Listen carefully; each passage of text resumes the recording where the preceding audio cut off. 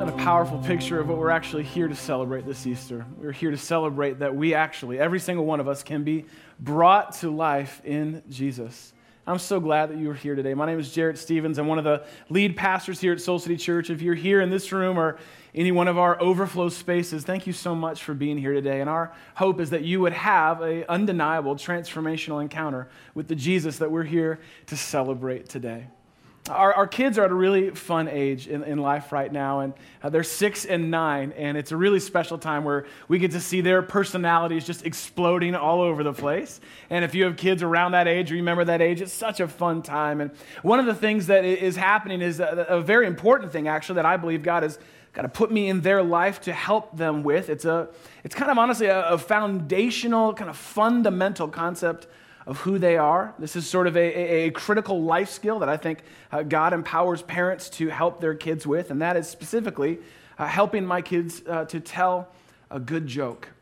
I feel like this is an important life skill that can get overlooked, and I believe that this is why God has me in their life to teach them this. I believe that basically it all boils down to this: love God, love others, and tell good jokes. I think that's in the Bible. I'm not sure, but that's my calling in their life. And so I'm trying to help them learn how to tell really good jokes. And if you remember little kids, that's something they got to learn, and that you have to endure while they learn that, right? And so you endure a lot of really bad jokes. And so I thought I would start our time here today with some of my kids' favorite jokes. I've asked them if they would share some with me, and specifically the person who gave me the most really bad jokes is Patrick Mayberry, our worship leader.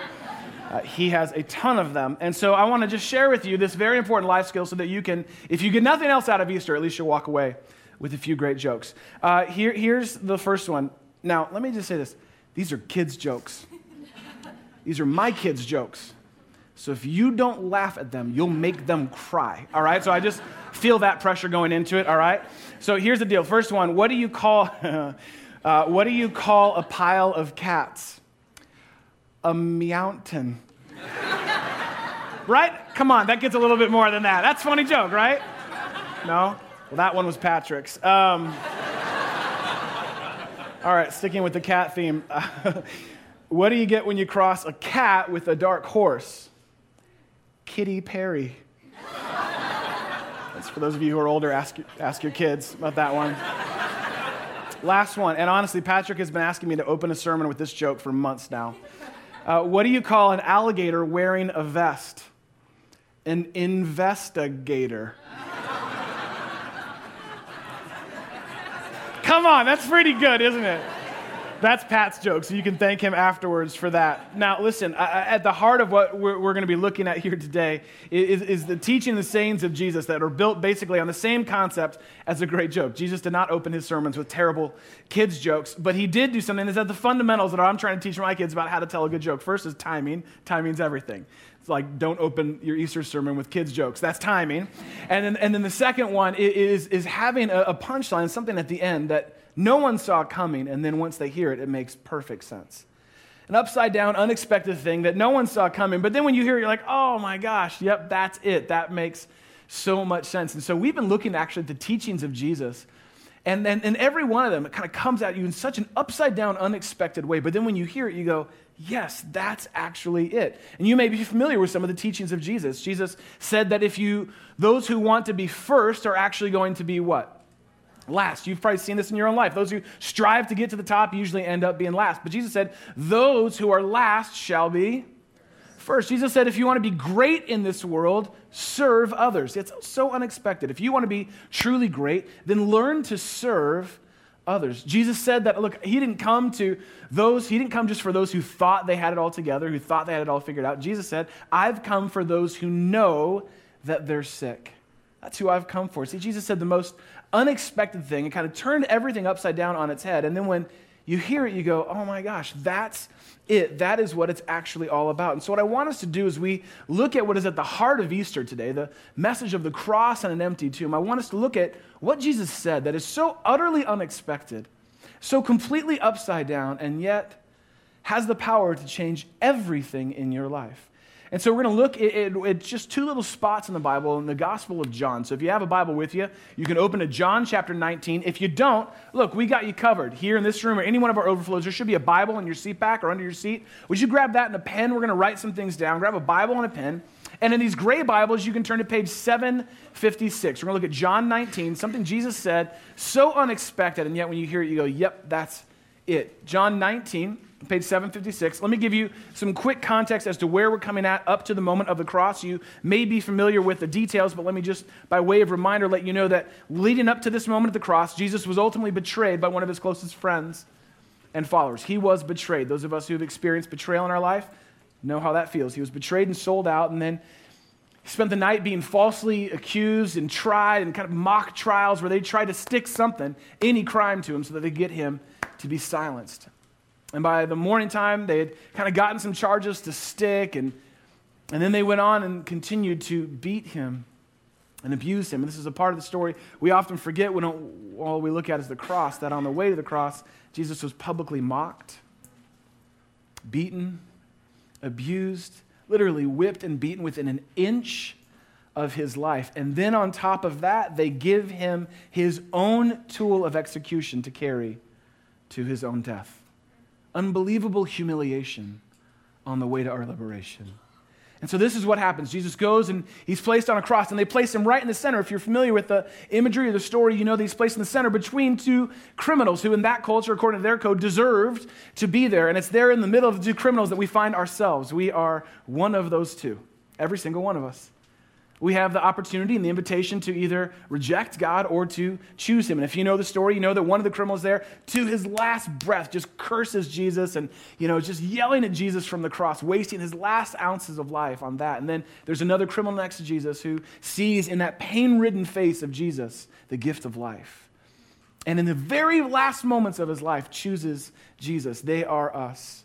And every one of us has that choice. We have that choice even today. And so there is Jesus. And what is so fascinating about Jesus at this moment is the life of Jesus actually, you may not be familiar with this, but there were over 300 prophecies. That means words that were spoken, details that were spoken about Jesus, hundreds, even thousands of years before he ever lived.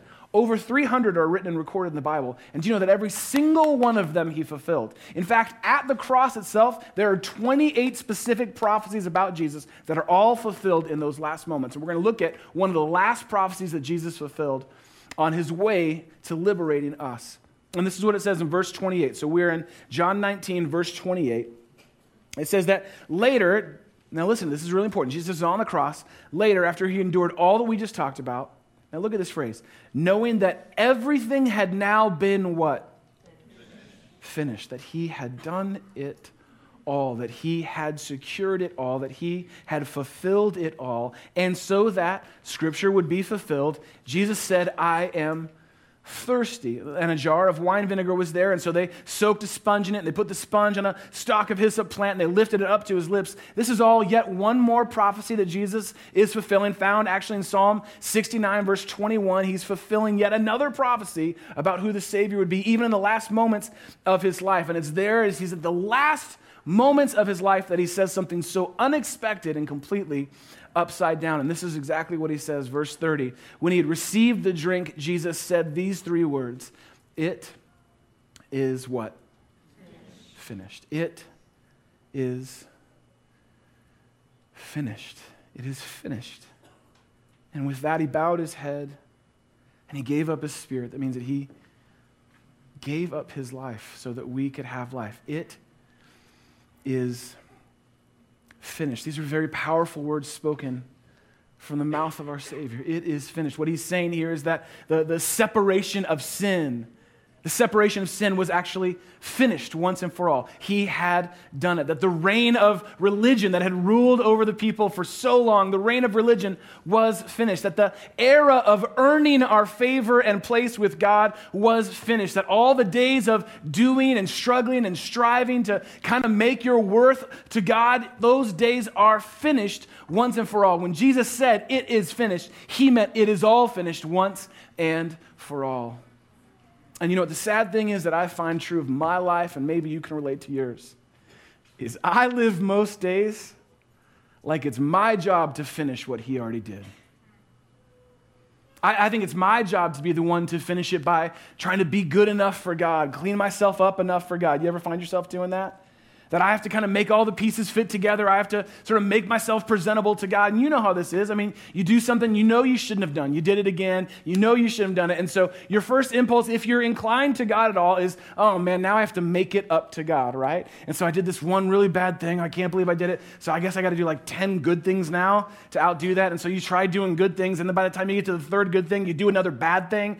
So now you're like, oh my gosh, what am I, like 27 good things now? And so you try and keep score and keep it all working out. And it never works out, does it? We keep trying to finish what Jesus already said on the cross is finished. He finished and he did it all. And the most unexpected thing, the most upside down thing about what Jesus says in these final moments is that it is finished is not actually the end, but it's where your story actually begins. We tend to think of finished as a finish line. Jesus says, no. It is finished is your starting line. It is finished is actually where your story begins. It's not the end. For Jesus, it is actually the beginning of life with him. That the cross actually stands as this new contract that God was making with us. The Bible would call it a new covenant that God would make with us. A new contract, a new deal with God where Jesus says, it's finished. I did it all. You never could do it, but I did it for you. You don't have to do it. I've done it. It is finished. That is the new deal. But the cross is not the end of the story. Jesus goes, let me take this new contract and let me notarize it by going and being raised by God from the dead. So he is raised by God from the dead, thus making the new contract official so that all of us could live in the new life that comes from it is finished. Isn't that amazing? Who would have expected in his death we could actually find life? No one, in fact, in his day fully expected it. I want you to see what I mean. We're going to jump ahead just a little bit to John chapter 20. So just kind of move your eyes a little bit to the right. And we're going to look at John chapter 20. Let me give you some quick context. Jesus dies right at the start of Sabbath. Sabbath is a holy celebration for the people, that Jewish people who are following God, and it's a day to rest, to stop. And so there was no work to be done, a lot of regulations and things that you had to follow on Sabbath. And so, isn't this amazing? The people who clamored and called for the brutal murder of Jesus then went home and honored their religious tradition by honoring the Sabbath. Isn't that amazing? It's like me. It's like you, I think, too.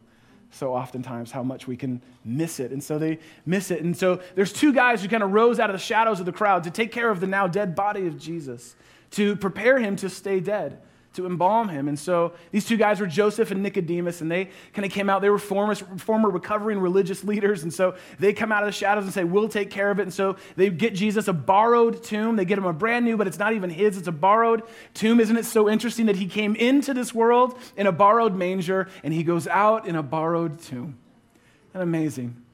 And so they get him a borrowed tomb, and they quickly embalm his body, and the stone is rolled over the tomb so that he can actually stay dead. So these men did the best job they could, and then they went on to honor the Sabbath. Well, the Bible tells us that on Sunday morning after Sabbath broke, that there were women who were close to Jesus. They were leaders of Jesus, friends of Jesus, followers of Jesus, and they actually came to the tomb to finish what the men had started. Now, I'm not saying that it takes a woman to do right what a man does wrong, but the Bible does. That's all I'm saying. The Bible says that.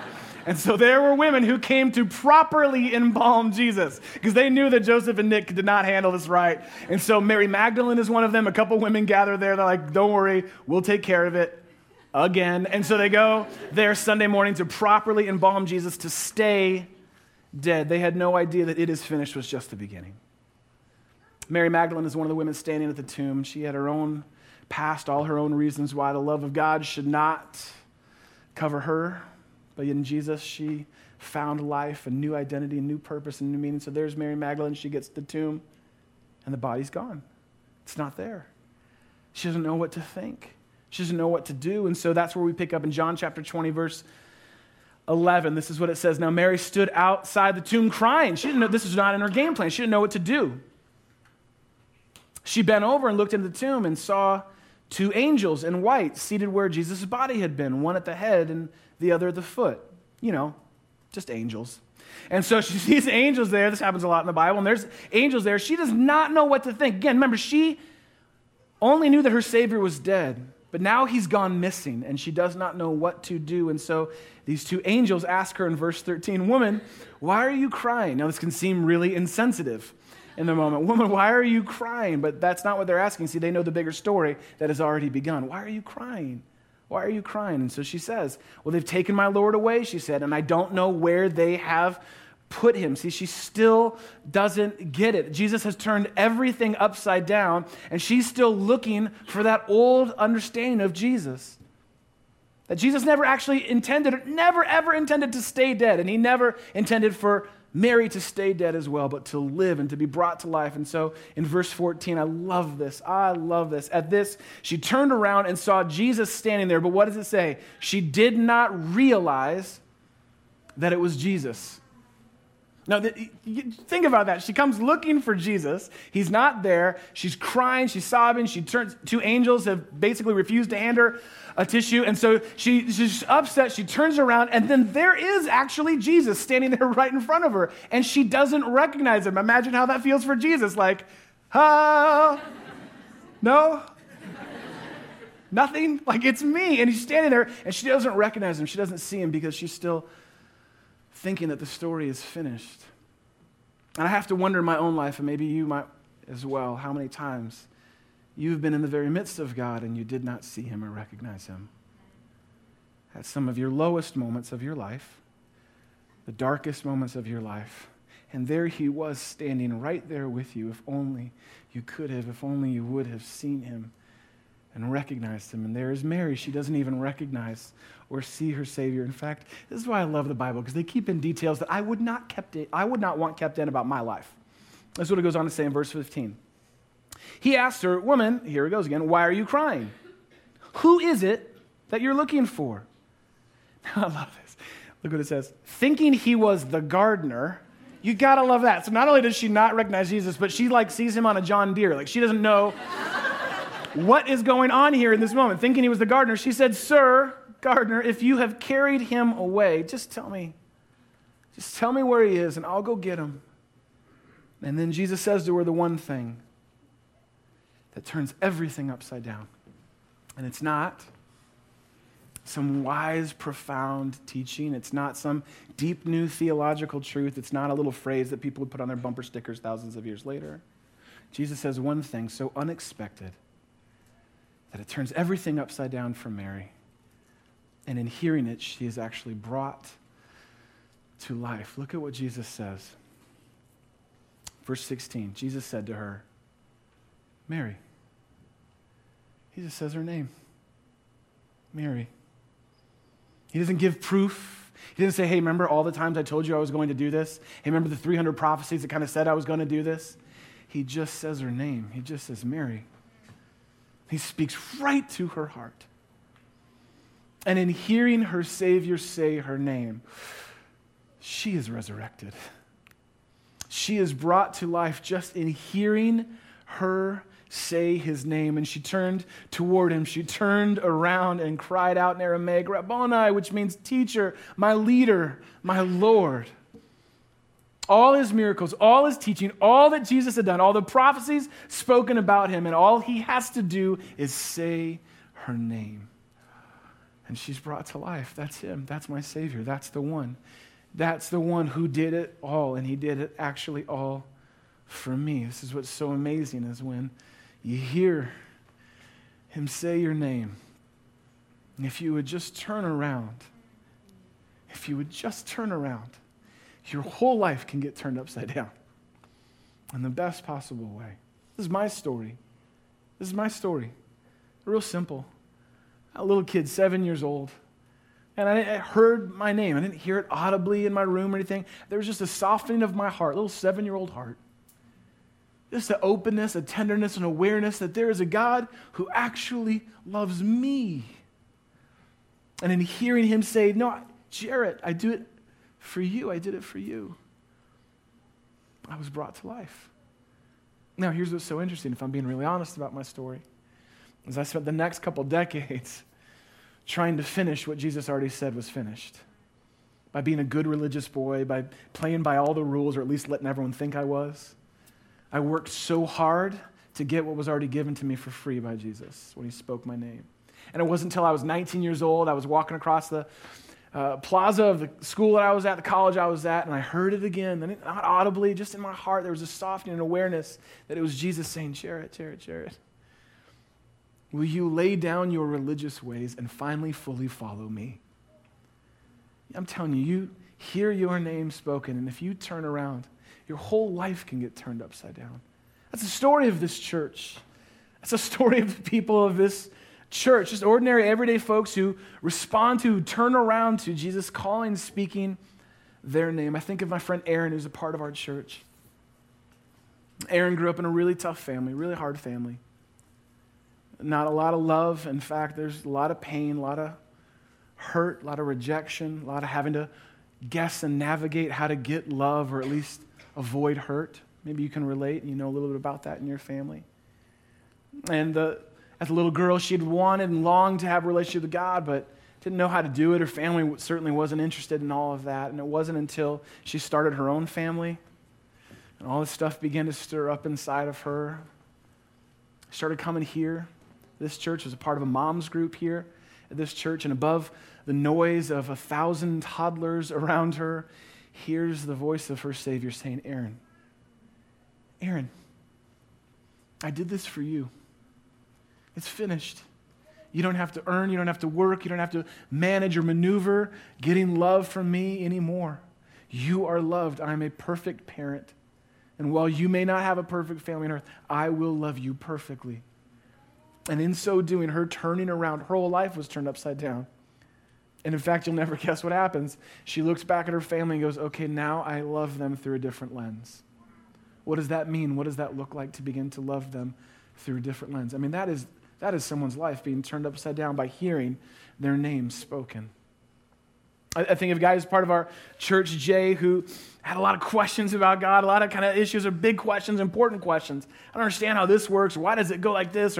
And so he started coming around our church and saw that these are just normal, ordinary, everyday folks here at the church. And we have a group called Starting Point that you can come and just ask your big questions about God. I mean, any questions welcome. Every person's welcome. And so Jay starts going to Starting Point and kind of brings, his big questions loaded, and starts firing them off and finding actually that there's more to life than just getting his questions answered. There's something bigger going on. In fact, that the whole time Jesus was actually whispering, speaking his name. And finally, Jay turned around and said yes. And his whole life was turned upside down. Baptized here this last summer. In fact, just this last month got married. And I think their whole marriage now is on a completely different terms and trajectory because he turned around and said, okay. I don't have all my questions answered. I don't have it all figured out, but I know enough to know that the God who loves me sent his son for me, and he finished it for me. Listen, this is the story of our own son, Elijah, this year. Our 9-year-old son tells terrible jokes. But he heard his name.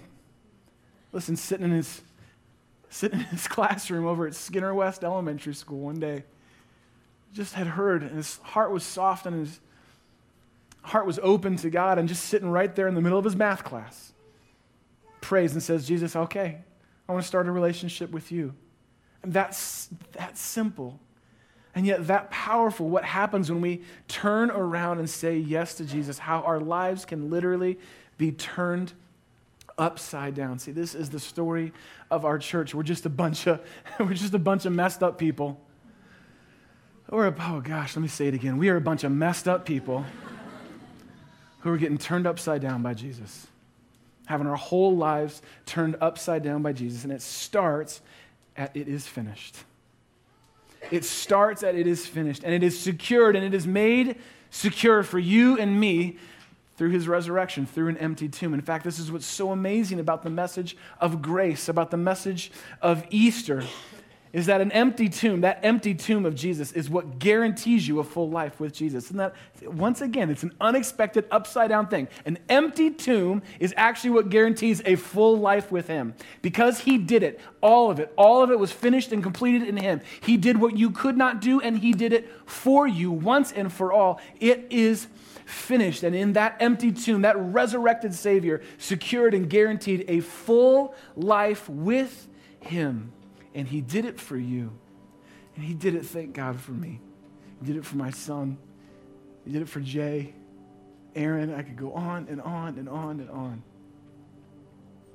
And he can do it for you today, actually. He can do that for you today. He is calling your name. In fact, he has been your whole life. He's been calling your name your whole life. And the question is, will you today turn around and have your life literally turned upside down by him? Have your sin turned into salvation? To have your hopelessness turned into purpose? To have your chaos turned into peace? To have all your dead ends turned into new beginnings? See, this is what he does. This is what he's done, and this is what is available for you today. And we want to make that opportunity, that invitation, as available as possible for anyone who wants to turn around and say yes to the Savior who's been calling their name. So I want to actually ask, if you would, I want to just explain what that means and give you the opportunity to respond to him. There should be a card in your seat back. If you can grab that, or under your seat, if you're in one of our overflow spaces, you can grab the card that says, I choose to follow Jesus. You grab that and grab a pen, because this basically is really what it all comes down to. He has done it all for you. This is what you do for what he's already done for you. This is as simple and as clear as we can make it. This is what is at the heart of Easter. This is what your life actually ultimately has been leading towards. This is how you respond and turn around to the one who's been calling your name. And I want to walk you through that and then give you an opportunity to pray this prayer and to start a relationship, truly start a relationship, not add more religion, not trying more rules, a relationship with Jesus today. And this is basically what it says. I want you to read along with me. You can grab a pen, and it says this: I confess that what I've done, my sin, can't be undone on my own and has separated me from God. This is the core message. I get that what I've done, my sin, has actually separated me from God. It's put me at a distance from God, the distance that Jesus came to bridge. So it says, I accept what God does for what I've done, forgiving my sin. This is at the heart of Easter. The cross is the new contract, and the empty tomb is how he notarizes it, how he makes it official through Jesus' death on the cross. And then it says, I choose new life with God today and to live the rest of my life with God. I choose new life today, and that's secured. That is possible right here, right now, today. There's not any other thing you can do to earn it. It's available fully and freely to you through Jesus. And it can start today. And the amazing thing is he not only gives you full life and new life here today, but he secures your life once this life is over. It's an amazing deal. Again, something you can do nothing about. He's already done it all for you. This is the heart of Easter. This is how we turn around and respond to the one who's been calling your name. And I know there are a lot of folks here. There are a lot of folks here today, and maybe you kind of just barely made it out here today. You weren't even sure if you were going to come. It's been a while maybe since you've come. Could it be that this is the whole reason you came? That this is actually what it's all been leading up to? There's people that have been praying for you, that you would turn around and say yes. That you would turn around today and say yes to him. I know there are folks in this room, kind of like my story, where you'd said yes maybe a long time ago when you were a kid, and you meant it. And you were real close with God, and then something happened. I don't know, like 13, 14, 15, you got paroled, you stopped going to church. What felt so close and so real now feels so far and so distant, and you wonder if he'll ever have you back again. Listen, it's finished. It's done. There's not anything else you could do to earn your way back to God. You never could in the first place. He's already done it for you. You can come back home today. You can begin again with Jesus today, no matter how far you've walked, no matter what you've done, no matter how far you've run. You can begin again today with Jesus. And so I want to give you the opportunity to do that. I think, in fact, that's the reason you're here. And so there's a little section on the bottom that I want you to start filling out while I'm talking and while we pray here in a moment. It's just real simple. And the whole reason we have this little tear off part at the bottom is so that we can actually follow up with you. And this isn't just a thing that happens at church and then you kind of go on about your day, but this becomes a moment that you can mark that leads to movement in your life. And we're actually going to follow up with you. Our staff will personally reach out with you this week. We want to talk with you about this, the biggest decision and most important relationship in your life. This is what it all comes down to. And so you can just fill that out in a moment. I'll tell you what to do with this card, but I just wonder if there's anyone here today who would love to pray that prayer, who would want to say, yep, that's me, who would want to begin a relationship with Jesus, to, like Mary, turn around and hear him and see him calling your name. So I want to lead us through a prayer of response. And we take a posture here at our church. Maybe you grew up kind of folding your hands like this. You thought that's how you're supposed to pray. That's not in the Bible. They just did that so you wouldn't poke the kids next to you. But the way that we pray around here at Soul City Church, maybe this is new to you, but might make more sense to you, is we open our hands up. We just kind of open our hands up and keep it in our lap. And maybe that's a little symbol for you to do today, to say, you know what? Yep, I may not hear an audible voice right now, but my heart is open. My life is open. Jesus, I'm ready. I want to begin a relationship with you today. And listen to me, I think that's you. I believe that's you. I want to begin again with you. I've walked so far. It's been years, it's been decades, but I want to begin again with you. Do you know that you can do that right now today? So I'm going to pray a prayer, and it's not a magic prayer. Nothing magic happens at this moment. This is just you saying with your own heart, your own words, what you long to be true for your life, to respond to Jesus. And so you can follow along. In fact, I'm just going to pray through this card. So maybe it helps for you to use this card as the way that you want to pray. But in your own words, if that's you today, would you pray along with me right now? All right, so let's pray together. You don't have to close your eyes if you don't want to. You don't have to do any of that stuff. I just want you to be able to respond to the one who's been calling your name. So let's pray together right now with hands and hearts open to him. Jesus, this is a prayer you can pray. Jesus, I confess that what I've done, I admit, I own, I take responsibility for what I've done, and that's actually separated me from you. My sin has kept me at a distance from you. And I accept what you have done for what I've done, that you sent your son and that you, Jesus, finished it all, that I don't have to keep trying to put a period to the sentence you already put an exclamation mark on. It's finished. And there's nothing else I can add to that, so I accept what you've done for me. I accept that you are calling my name, and I want to respond to you today. And so I choose life. I choose life with you. I choose to live this life with you. I choose to give my life to you. I choose to live my life for you. I choose to live my life by you. I choose to live my life through you. I want my life to be lost in yours, Jesus. And I want a new beginning, just as you said when you said it is finished. Jesus, that is our prayer and that is our hope for those who are beginning for the very first time with you and for those who are beginning again today. We know that the second we come to you with that open heart, turn around, that our life gets turned upside down by you and we are brought to life in you. So Jesus, make it so right now. We pray by your power through the cross and the empty tomb. Amen. Amen. Now listen to me.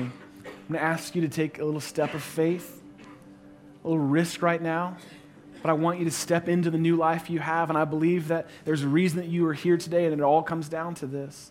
If you just prayed that prayer, either to begin a new life with Jesus, to begin a new life, or to begin again, to start fresh or to start again with Jesus, here's what I want you to do. Boldly and confidently stepping into the new life you have with him, I want you to stand up right now where you're at. I don't want you to hesitate. I want you to stand up because we want to support you and celebrate you right now. So if that is you and you prayed that prayer, stand up. I believe this is what, and stay standing because we want to celebrate. And I believe there's more. I believe there's more. You're just scared to stand. If you're scared to stand, get over it. All right, get over it. If that's you and you want that new life, stand up right now. This is what Easter all comes down to. If that's you, stand up and receive that right now.